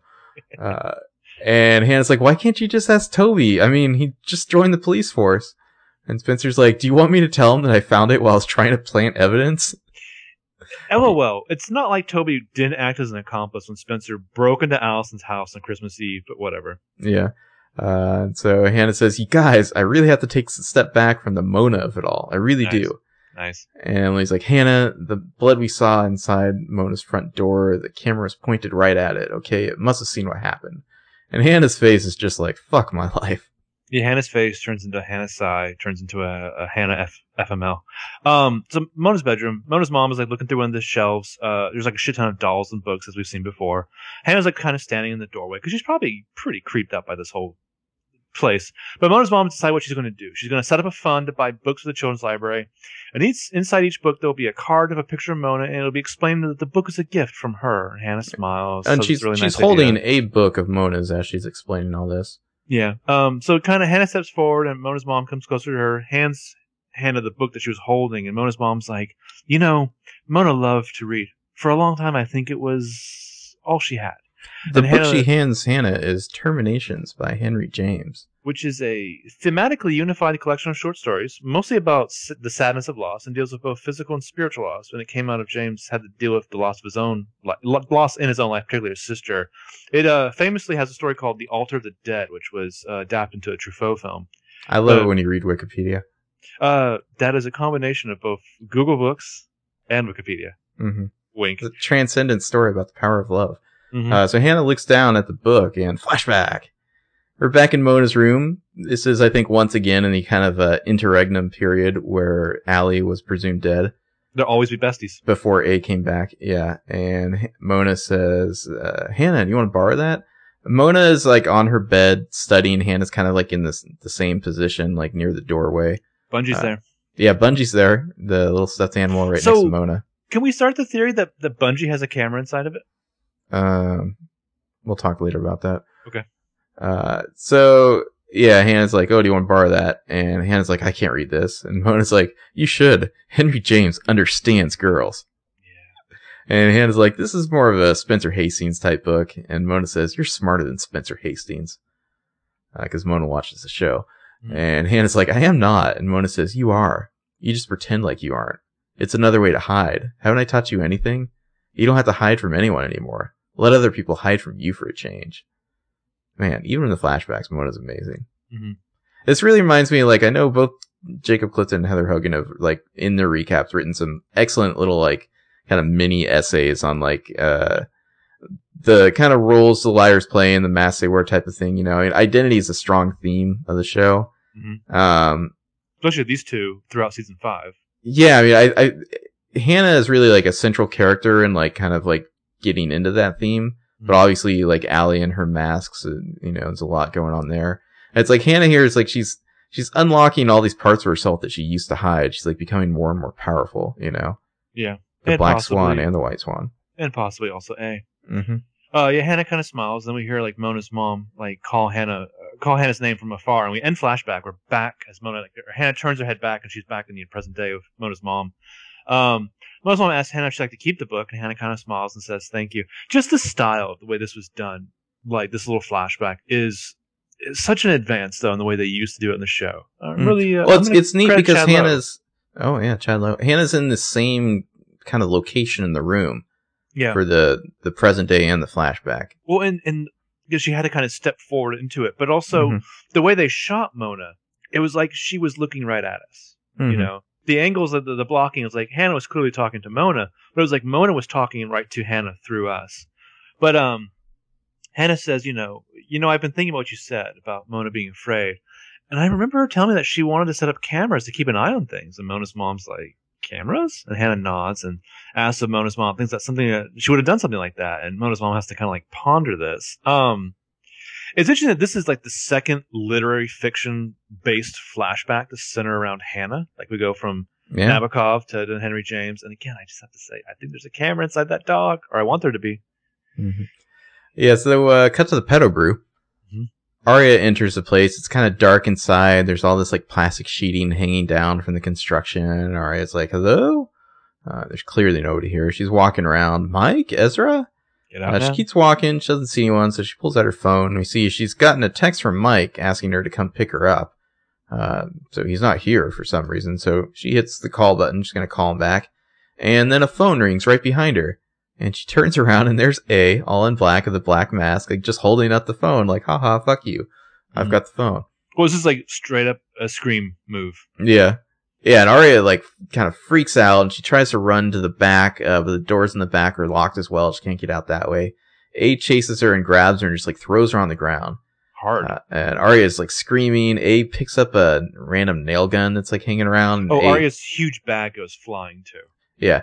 A picks up Arya and kind of shoves her against this plywood wall and holds that nail gun right up to her chest. And Arya's like, don't do this to me, please, Allison. And instead of shooting her, A kind of reaches over and pulls like a sheet of plastic over Arya and just starts like nailing the plastic to the wall, like kind of like, you know, encapsulating her against the wall. Much like a spider would put their prey into a web before they eat them. Yeah, and Arya's just like, Allie, stop! And she's freaking out, but she's like restrained now by this plastic. And so now A just goes and opens up Arya's bag and takes Mona's laptop out of it, because I guess Arya took it from Caleb. And then A leaves, and Arya kind of moans and she's panicking. She finally forces her way through the plastic sheeting, checks her bag, the laptop is gone.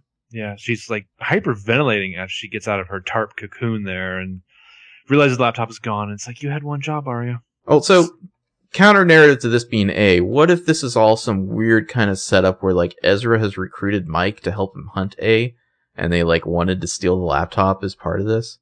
Oh, I could very well see that this is not A. I think the theory that I don't know if people are really gravitating towards it, because we talk about how like at the start of season 5, which was like mere days after the end of season 4, suddenly like Mikey Montgomery was like 4 feet taller and like, you know, had put on 20 pounds of muscle. Yeah. And had much bigger hair. Like I could very well see it, because I'm thinking back also, who was the guy who threw Allison around in her house in Scream? Oh yeah.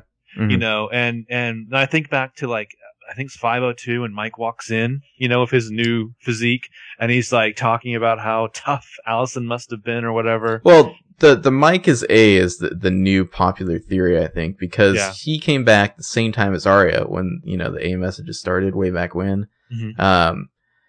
The whole thing Grunwald's talking about, like Mona was betrayed, you know, she's feeling betrayal and loss. Like, what would be a bigger betrayal than Mike showing up? Mm-hmm. Right? Killing Mona. Yeah. Yeah, exactly. Plus, it's just interesting too, because it's this is like reaching for it, but like in the pilot, Arya is like, she's doing that like kind of parental big sister role when she runs into Ezra at the very beginning of the pilot, and her life is thus ruined forever. I don't know. It's kind of an interesting dynamic the way Mike fits back into the spaces between Arya and Ezra. Well, what the hell is Ezra doing with Mike? Like, what is his game there? Like, I think your idea that he's just worried about what Mike knows is one possibility for sure. But I don't know. Are they planning something? Ezra's like, Mike, it's like I'm your dad and your big brother. No.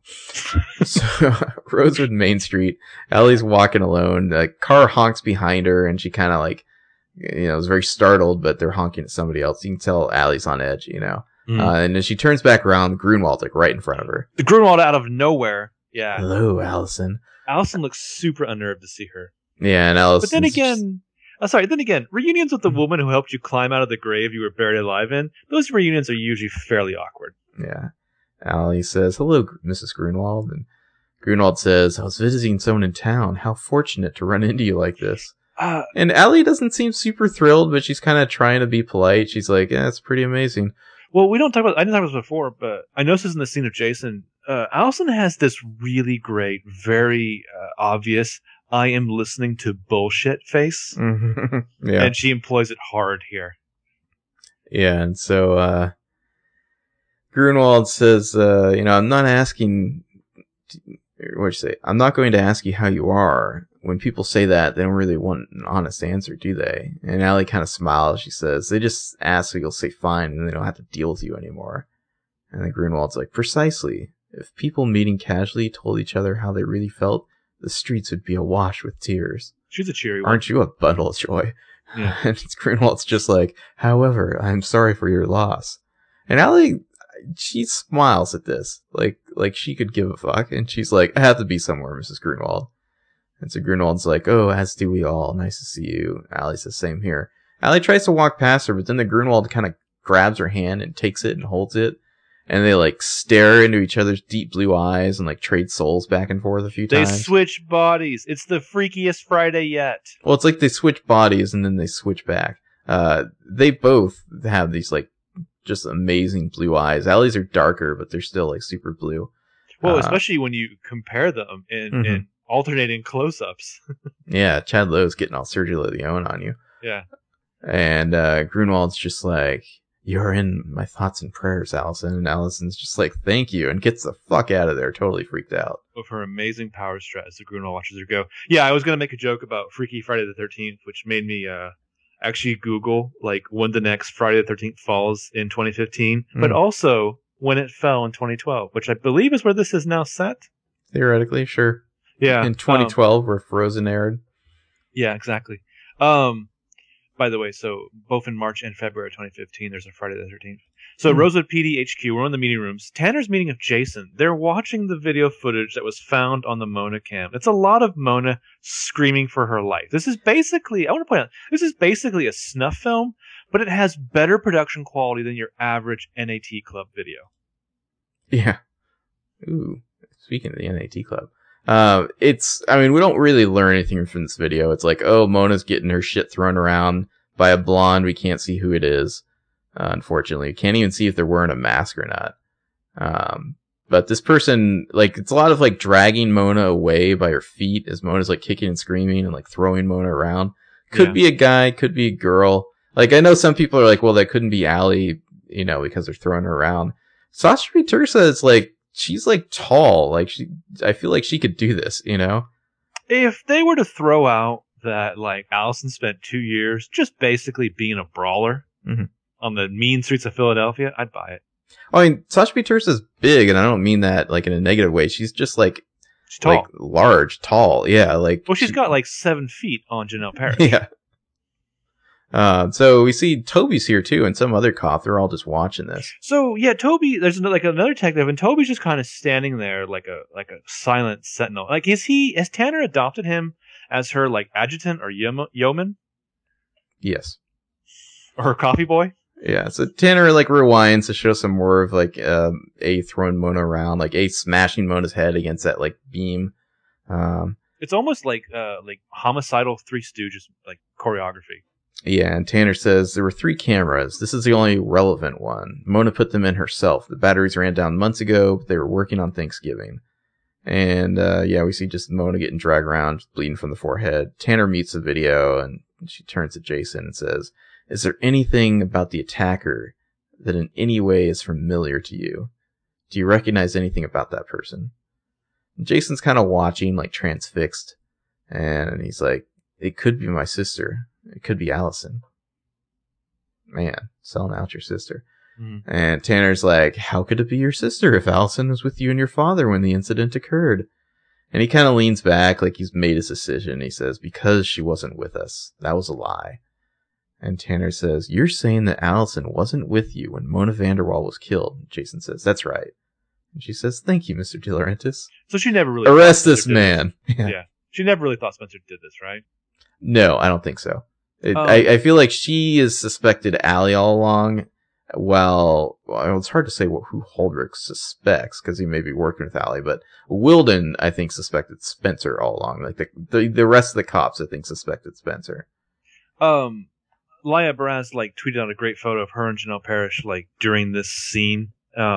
This little Mona cam footage with the stunt doubles, yeah. And you can see the stunt doubles in the background, like practicing their choreography on this. So, got to Emily's bedroom. It's night. Ari and Emily come into Emily's bedroom, and Ari has apparently told Emily what's just happened. And she asks if Ezra knows what's happened, and Ari's like, no, and I'm going to keep it that way. And Emily's like, "Are you sure it was Allie who attacked you and took the computer?" And Ari's like, "Well, who else could it be?" And Emily's like, "That's not what I asked." And Ari's just like, "Yeah, I'm sure." No, you're not, are you? I'm going to jump to that conclusion. Yeah. So Emily gets a text, and she kind of like stares at her phone, and Ari asks, "What is it?" And Emily says, "It's Paige. I want to take her to the airport, but she has to leave now." So Arya, the compassionate one, says, "Well, maybe that's what you should do."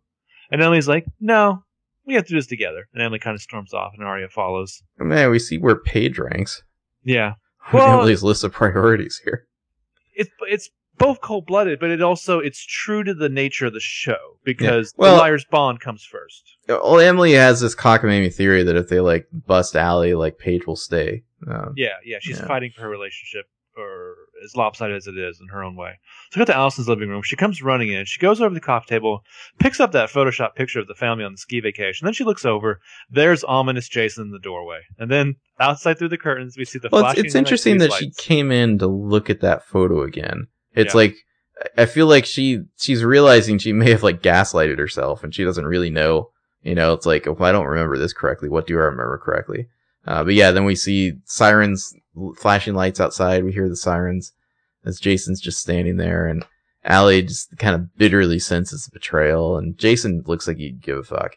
Mm-hmm. And Allie's like, can you at least stall them? And he just like moves aside to let her pass. Like, Well, it's kind of like the most subtle of nods. yeah. So outside in the backyard, like Allison comes like running along, I think the side of the house, around a tree. We hear the sirens in the distance. She comes around the corner, and then, oh shit, there's the liar's wall. Hannah, Spencer, and Emily look like they're ready to take this bitch down. Aria looks like she just realized she left the stove on at home. Exactly. Like she just left the iron on or something. Like, yeah, she's gonna do that move where she kind of like is about to put 1 foot forward, so the other three put their foot forward, and then Aria like leans back. Well, it's a liar wall. They're blocking Allie's escape here because she can't just go around them. And Allie's just like, get out of my way now. Allie's got like a bag with her too, like her burn bag. Yeah, she looks back because she can hear like the door to the cop car like opening and shutting. She then runs and tries to plow right through the center of the liar's wall, which is a terrible idea. I mean, metaphorically. Well, and the liars all hold up one arm to all push her back. They each hold up a single arm to do it. They repel her with the power of love. Then Allison's like stunned, and Hannah's like, you killed Mona, Allie. We're not letting you get away. And Allison's like, he set me up. You're letting A win. And Spencer's just like, shut up, Allie. Well, the way she says it, it's ice cold. She's just like, shut up, Allie. Like she just finished her cigarette, yeah. Yeah, it's like she's just done with Allie. And Allie is just like, who's going to protect you when I'm gone? If you do this, you'll all be next. Move, now. And then Tanner rounds the corner with some cops. She's got like a gun and flashlight in hand. And she's like, hands above your head. And Allie just like, she's facing away from Tanner, and she's just staring at the liars. Like, just the betrayal is soaking in. And she just raises her hands, and Tanner's like, ladies, move. And so the liars back up, and Tanner tells Allie to turn around slowly. And Allie, kind of looking at the liars, she's like, don't say I didn't warn you. And she turns around, flinching in like the flashlight glare, and Tanner's like, Allison De Laurentiis, you're under arrest for the murder of Mona Vanderwaal. Turn around. She cuffs Allie. And the liars watch this just like without an ounce of sympathy. Dramatic pushing on our favorite foursome. Making a huge fucking mistake. Does this mean that the liars can tell the truth about Allison's kidnapping story? I don't think so. Also, it incriminates them too much. We talked about this before off air, but we haven't talked about actually on the show. We're getting the presumption here that like the liars have not gotten A messages in the past 3 months. It doesn't seem like it, no. But no, they can't tell about the kidnapping story being fake because that would be too incriminating to other shit that they've done. Right. But their story is just Allie told us that she was kidnapped, basically. That like before a month ago we didn't know, you know. Okay. So after the commercial, you mean 6 months ago in the 7 months that encapsulated November? Well, yeah. What I mean is, a month before Allie made her official return to Rosewood was like the first time they supposedly ran into her. Yeah. From Grave New World up until A is for Answers, basically 4B. Yeah. So later on, sorry, go ahead. No, I was saying after the commercial, we're in Ari's living room. She's perched on the couch nervously. She's staring off into space, being dissociative, until Mike comes in the front door and they say hey to each other. And Mike picks up his phone off the table. He's like, oh, you found my phone. And Ari's like, yeah.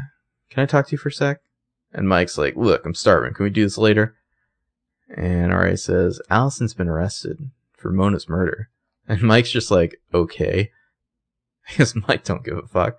And Ari's like, okay, that's your response? Well, because, first of all, the grieving guy, what he needs desperately is for everyone to tell him how he's grieving wrong.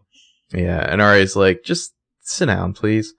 So Mike hesitates, but he complies with the master of the house here. Ari gets a big old sigh, and she says, here's the thing. I'm afraid to know what you know. Mona knew a lot of things about me, a lot of things about my friends.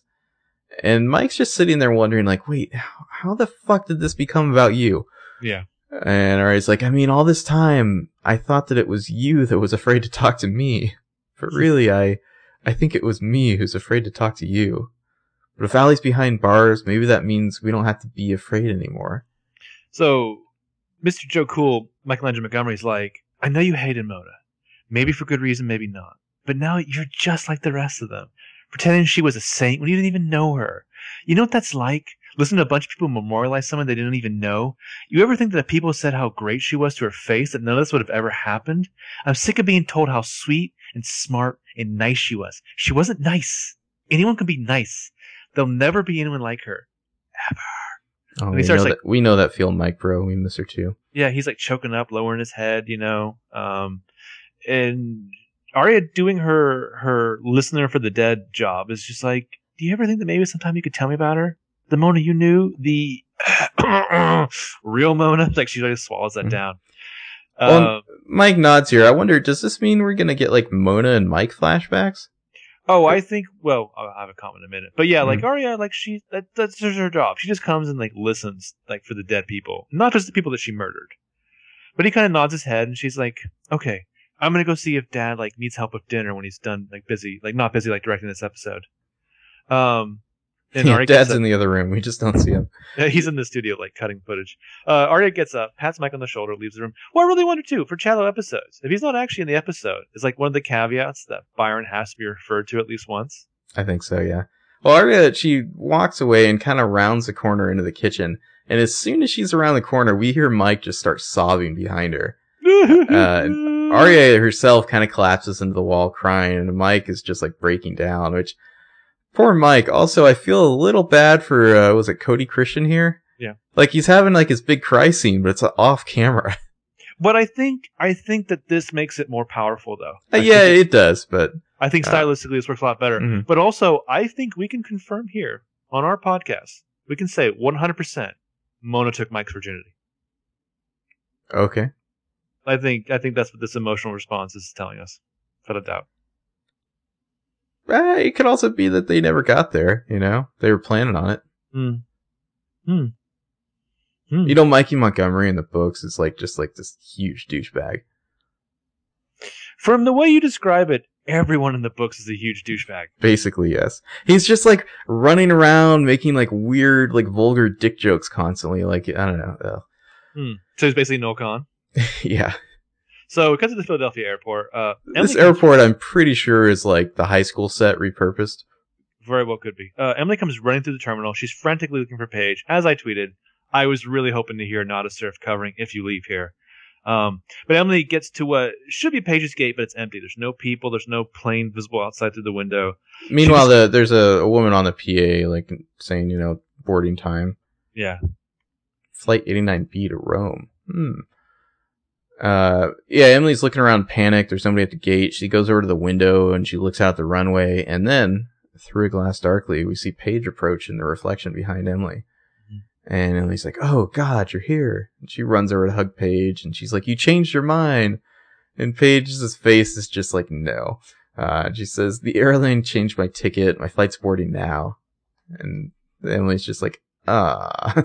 Yeah, then Paige asks what we're all thinking, which is, how did you get past security, Emily? And Emily's like, I bought a $69 ticket to Atlantic City, which she has in her hand that she's looking at right now. Which is smart. And Emily's like, Paige, you don't have to go. They arrested Allison for killing Mona. She's in jail. And Paige, who understands how TV storylines work, says she won't stay there. And Emily's like, yes, she will. Tell your parents that they have to let you stay. It's safe now. And Paige is like, Emily, I have to go. And Emily's like, listen to me, you don't. And Paige is like, yes, I do. I thought it was for months, and I do. See, I think what Emily doesn't get here is that Paige is already gone. Like, Paige already crossed this Rubicon mentally. Yeah. Probably a couple weeks ago. Yeah. And now she just needs to leave. And Emily's just like, why? And Paige is like, first, because my parents want me to, which is just an excuse. Which I think is also a special fuck you to all the critics who are like, where are the parents constantly? Like, Paige is still a teenage girl. Who's well, I feel like the Paige is a little bit hiding behind her parents as an excuse here. Oh, yeah, definitely. And Emily says, okay, well, we can fight that. And Paige says, I don't want to fight anymore. I'm tired of fighting. I use so much energy fighting and being afraid. I'm worried I'm not going to have anything left to just live. You know what I mean? And they're kind of both fighting tears now. And Emily's like, yeah, I guess I do. But I don't think Emily totally does. She's too deep into the game to really get this. I think Paige, she was faced with like, well, I'm probably going to have to move. And then she kind of, I think, mentally worked out the math over several weeks when it's like, you know what? this is probably ultimately a good thing. You know, like, am I going to be with this girl forever? Probably not. Is it unsafe and crazy in this town and there's a ghost ninja stalking my girlfriend and potentially me because of it? Like, no, this is not a safe place. I should probably leave. Well, I have a lot of comments when this scene is over, but so yeah, Emily's like, yeah, I guess too. And Paige is like, so maybe this isn't such a bad idea. And Emily's like, no, it's a terrible idea. And Paige is like, well, what if we just decide to pretend that it's a good idea? And then the guy in the PA says, final boarding announcement for flight 214 to San Francisco. You know, all ticketed passengers come to the gate. And so they both take some big breaths. And Emily's just like, please don't go. And Paige's like, I have to. Well, Emily, her most vulnerable, says that. Yeah, and Emily says, okay, well, take another flight. And Paige is like, it's not going to be easier tomorrow. And Emily's like, this isn't fair. And Paige says, maybe not. But right now, this is what's supposed to happen to us. And it's like, finally, like the acceptance stage here for Emily.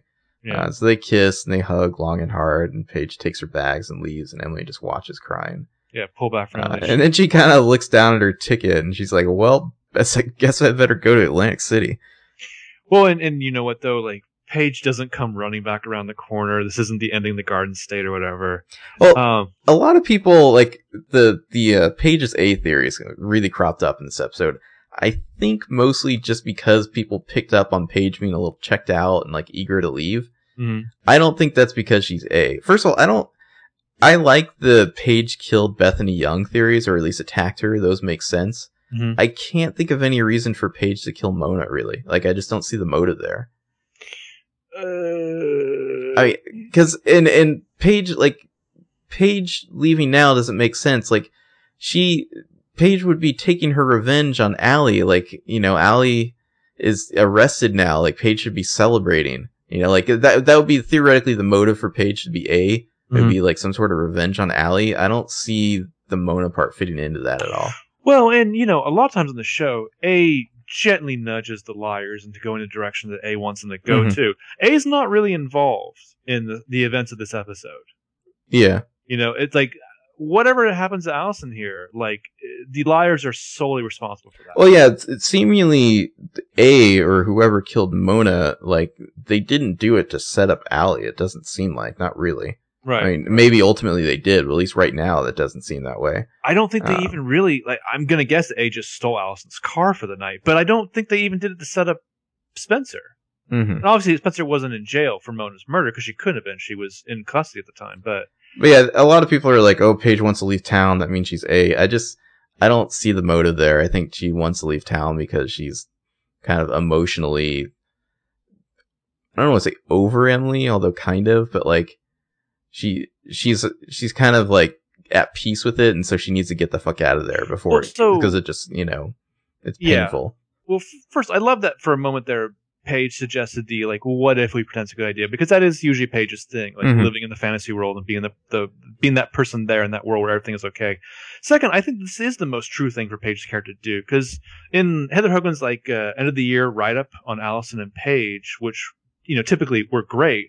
The thing that I really loved about it is she said, hey, Paley is great, but what's better is just the Paige character herself. And I think that beyond Emily, this is what's best for Paige here, because like Paige, I know everyone wants Paige to be this strong character, and that's great. She should be a strong character, but also she's just a human being. She shouldn't have to be this strong. Her point is deadly serious. She needs to be able to just like live, you know? She shouldn't have to deal with like cyber ghost ninjas. My sincere hope now, and I was not in this place back in season 1 when like Paige was drowning Emily and what have you. My sincere hope now is that at some point we get like that ER ending that George Clooney got, you know, when it's time for Emily to depart the show. Like Paige got cancer and died, that ending? No, that was the other guy. That's Anthony Edwards. When it's time for Emily to depart the show for good, after she's grown up a little and defeated the monsters and ready for her reward, Paige can show up. Just like the Good Wife did to like usher. What, like Riley? No, Riley didn't like show up to like usher Buffy on. But basically, like Paige can show up to like take Emily on to like the Grey Havens or the Undying Lands or whatever. They can ride off in the sunset together. I don't see, based on this, I don't see Paige like showing up in the season finale to like provide a clue or anything. I don't see her providing a clue, but I will not be shocked at all she's back this season. I wouldn't be surprised, but I hope it's true to this moment, because I thought that this was a great moment. I think it makes a lot of sense for her to leave Rosewood now, and I think it makes a lot of sense for her, like you said, to eventually come to a place where she can accept this. I think she already did. Yeah, but I mean, in this 3-month time gap, I think it makes a lot of sense that she would come to this understanding and be okay with this. So Spencer's kitchen later, she lets herself in the side door, and waiting for her in the living room is Peter, Officer Toby, and Lieutenant Tanner. Well, I love the way she walks in. Before we even see who it is, we see her, close her door, turn around, and see somebody, and like stop and just be like, "Oh fuck," Yeah. Like this immediate defense mechanism coming up. She tries to turn back around to the door, but they stop her, and Peter's like, "Spencer." Well, I don't know that she really was going to run for it or anything. I think she just kind of needed a moment to process this without them watching her. And so Peter, says her name, and then she kind of steps closer, like ready I think to she accept was her fate. contemplating running at least. Maybe, but I think she probably her eyes are darting around. I think she probably wanted to compose herself, outside of their view. But so Tanner's like turns to her and says, "I want to tell you this in person. We have been reviewing all of the evidence, and we now believe that Mona Vanderwaal was not Allison's first victim." And Spencer's just like, "Bethany Young?" Tanner nods, and Peter steps closer and says that the DA is dropping the charge against Spencer, and that the police think that Allison set her up.